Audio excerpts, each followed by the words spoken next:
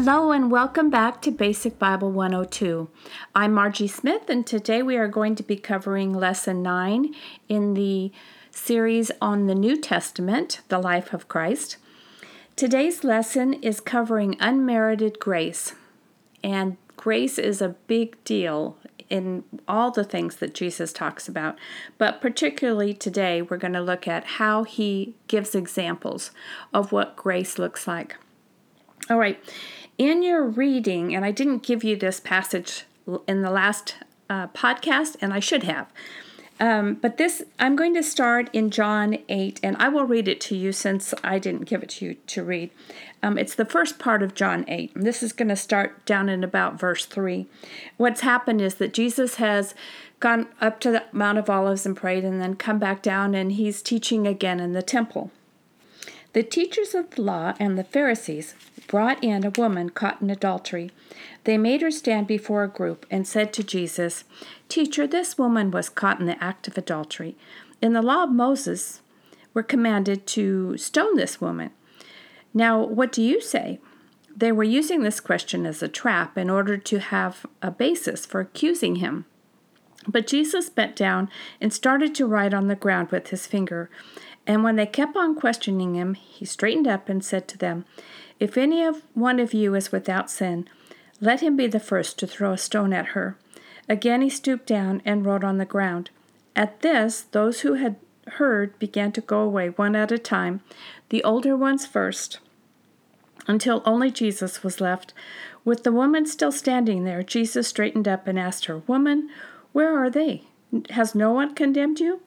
"No one, sir," she said. "Then neither do I condemn you," Jesus declared. "Go now and leave your life of sin." All right, so we see that the teachers and Pharisees once again are trying to trick Jesus any way they can, and they think because Jesus preaches a message of forgiveness, that he is going to forgive this woman, and then they'll have something to say. "See, you're not following the law of Moses." And instead, he turns it on them and said, "Well, if you're without sin, you can cast the first stone." Now, we've heard that phrase probably sometime in your life. Someone has said, "Who are you to throw stones?" or however they might say it. And this is the perfect example. All right, well, I'm going to put that aside for a minute. We're going to look at a few other passages, and then we're going to come back to this, because Jesus later on is at the home of a Pharisee. And I think it's this woman that comes back and begins to anoint Jesus with perfume, and we'll see here in a minute. And but there's no guarantee of that. This is the example that's kind of shown in Scripture about a woman who was caught in adultery and forgiven. Okay, a common theme that we've talked about is that you can't be good enough to get into heaven. And this is a good passage that reinforces that. This is in Luke 13. Now, there were some present at the time who told Jesus about the Galileans whose blood Pilate has mixed with sacrifices. All right, I don't know the story of the Galileans, but apparently they were slaughtered, and the Jews were kind of using that as an example that, well, see, those filthy Galileans, those Gentiles, they got what they deserved. So Jesus answers, "Do you think that these Galileans were worse sinners than all the other Galileans because they suffered this way? I tell you no, but unless you repent, you too will all perish. Or those 18 who died when the tower in Siloam fell on them, do you think they were more guilty than all the others living in Jerusalem? I tell you no, but unless you repent, you too will perish." Then he told them a parable. A man had a fig tree planted in his vineyard. He went to look for fruit on it, but did not find any. So he said to the man who took care of the vineyard, "For 3 years now I've been coming to look for fruit on this fig tree and haven't found any. Cut it down. Why should it use up the soil?" "Sir," the man replied, "leave it alone for 1 more year. I'll dig around it and fertilize it. If it bears fruit next year, fine. If not, then I'll cut it down." This is Jesus talking about the consequence of not believing in him. And in this case, he's coming to tell people the truth, and then he shows them that, if you don't act on what you're learning and what you know about the Son of God, then you're going to perish. All right, so we see that Jesus doesn't consider some people more worthy than others of heaven. He basically says, we're all sinners. All right, there's another passage. It's just a few pages over in Luke 16, and we're going to start down in verse 19. There was a rich man who was dressed in purple and fine linen and lived in luxury every day. At his gate was laid a beggar named Lazarus, covered with sores and longing to eat what fell from the rich man's table. Even the dogs came and licked his sores. The time came when the baker died, and the angels carried him to Abraham's side. Now, we don't know where Abraham's side is. The Jews believed that there's a place you go after you die, and it was Abraham's bosom or Abraham's side. Okay, the rich man also died and was buried. In hell, where he was in torment, he looked up and saw Abraham far away with Lazarus by his side. So he called to him, Father Abraham, have pity on me, and send Lazarus to dip the tongue of his finger in water and cool my tongue, because I am in agony in this fire. All right, once again, we're seeing this lake of fire. This rich man has gone to hell. He's requesting of Abraham to let Lazarus come over and just give him a little bit of water. But Abraham replied, Son, remember that in your lifetime you received your good things, while Lazarus received bad things. But now he is comforted here, and you are in agony. And besides all this, between us and you a great chasm has been fixed, so that those who want to go from here to you cannot, nor can anyone cross over from there to us. He answered, Then I beg you, Father, send Lazarus to my father's house, for I have 5 brothers. Let him warn them, so they will not also come to this place of torment. Abraham replied, They have Moses and the prophets. Let them listen to them. No, Father Abraham, he said, but if someone from the dead goes to them, they will repent. He said to them, If they do not listen to Moses and the prophets, they will not be convinced, even if someone rises from the dead. So we see the example of some people will not believe, no matter what proof you give them. Some people are convinced that Jesus was not the Son of God, and yet it isn't as though they weren't warned. All right, one more passage. Turn back to Luke 7, and this is kind of relates back to the story of the woman caught in adultery. Starting in verse 36. Now one of the Pharisees invited Jesus to have dinner with him. So he went to the Pharisee's house and reclined at the table. When a woman who had lived a sinful life in that town learned that Jesus was eating at the Pharisee's house, she brought an alabaster jar of perfume. And as she stood behind him at his feet, weeping, she began to wet his feet with her tears. Then she wiped them with her hair and kissed them and poured perfume on them. When the Pharisee who had invited him saw this, he said to himself, If this man were a prophet, he would know who is touching him and what kind of woman she is, that she is a sinner. Jesus answered him, Simon, I have something to tell you. Tell me, teacher, he said. 2 men owed money to a certain moneylender. One owed 500 denarii, the other 50. Neither of them had the money to pay him back, so he canceled the debts of both. Now which of them loved him more? Simon replied, I suppose the one who had the bigger debt canceled. You have judged correctly, Jesus said.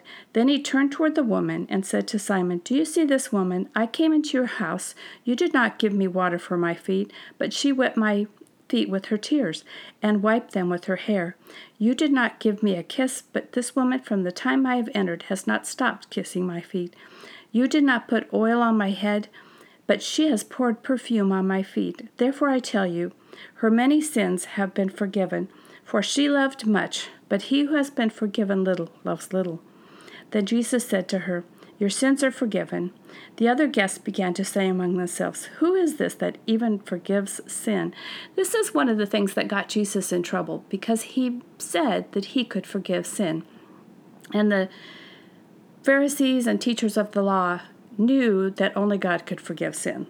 And since they didn't believe Jesus was God, they began to say he's a blasphemer. Okay, so, and Jesus said to the woman, "Your faith has saved you. Go in peace." So Jesus is providing unmerited grace to some people who have lived a really rough life. And the Pharisees, who've tried to live under the law of Moses and live a good life, he is saying, the reason you're not getting this is because you don't think you're guilty, but you are. Now let's look at how Jesus showed that he would have come to the earth for even just one person to save them. And yet, because he loves us, and each one of us are important to him. And yet that's not something that the Pharisees can even begin to grasp.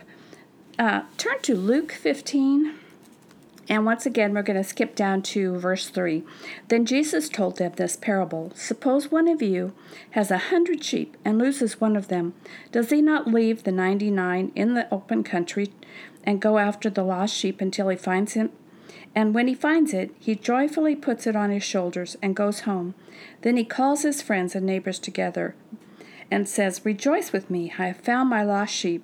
I tell you that in the same way there will be more rejoicing in heaven over the one sinner who repents than over 99 righteous people who do not need to repent. Now, I don't think Jesus is saying they don't need to repent here. I think what I believe is he's telling them who thinks they don't need to repent. All right, continuing on here.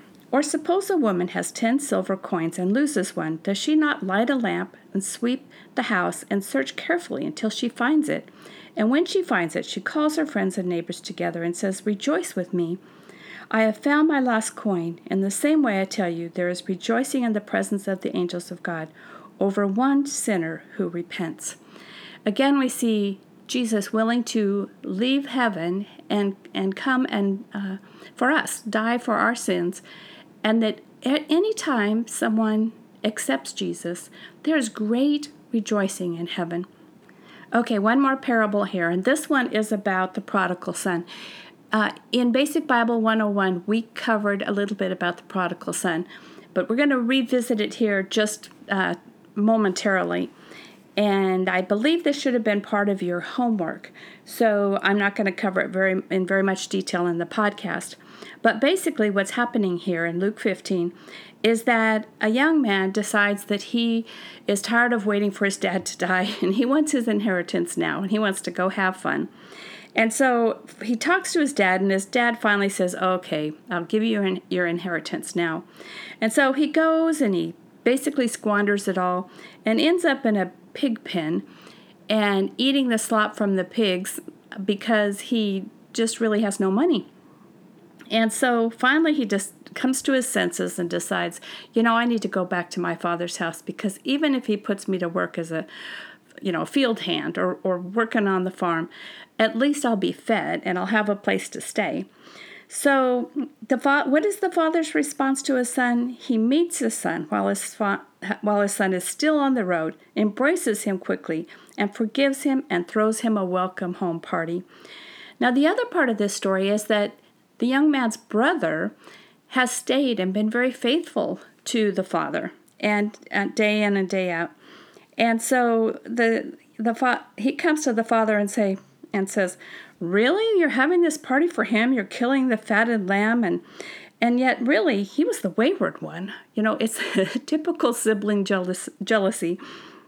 And so the father basically says, "Hey, you've been with me all along. You've enjoyed all of this, and it's no skin off your nose that I am blessing him by welcoming him home." So just as with the woman who poured perfume on Jesus' feet, the wayward son knew he did not deserve his father's forgiveness, but he humbly offers to work as a hired hand because he's so disgraced. And yet the older brother is still just jealous, just doesn't understand why dad would forgive him.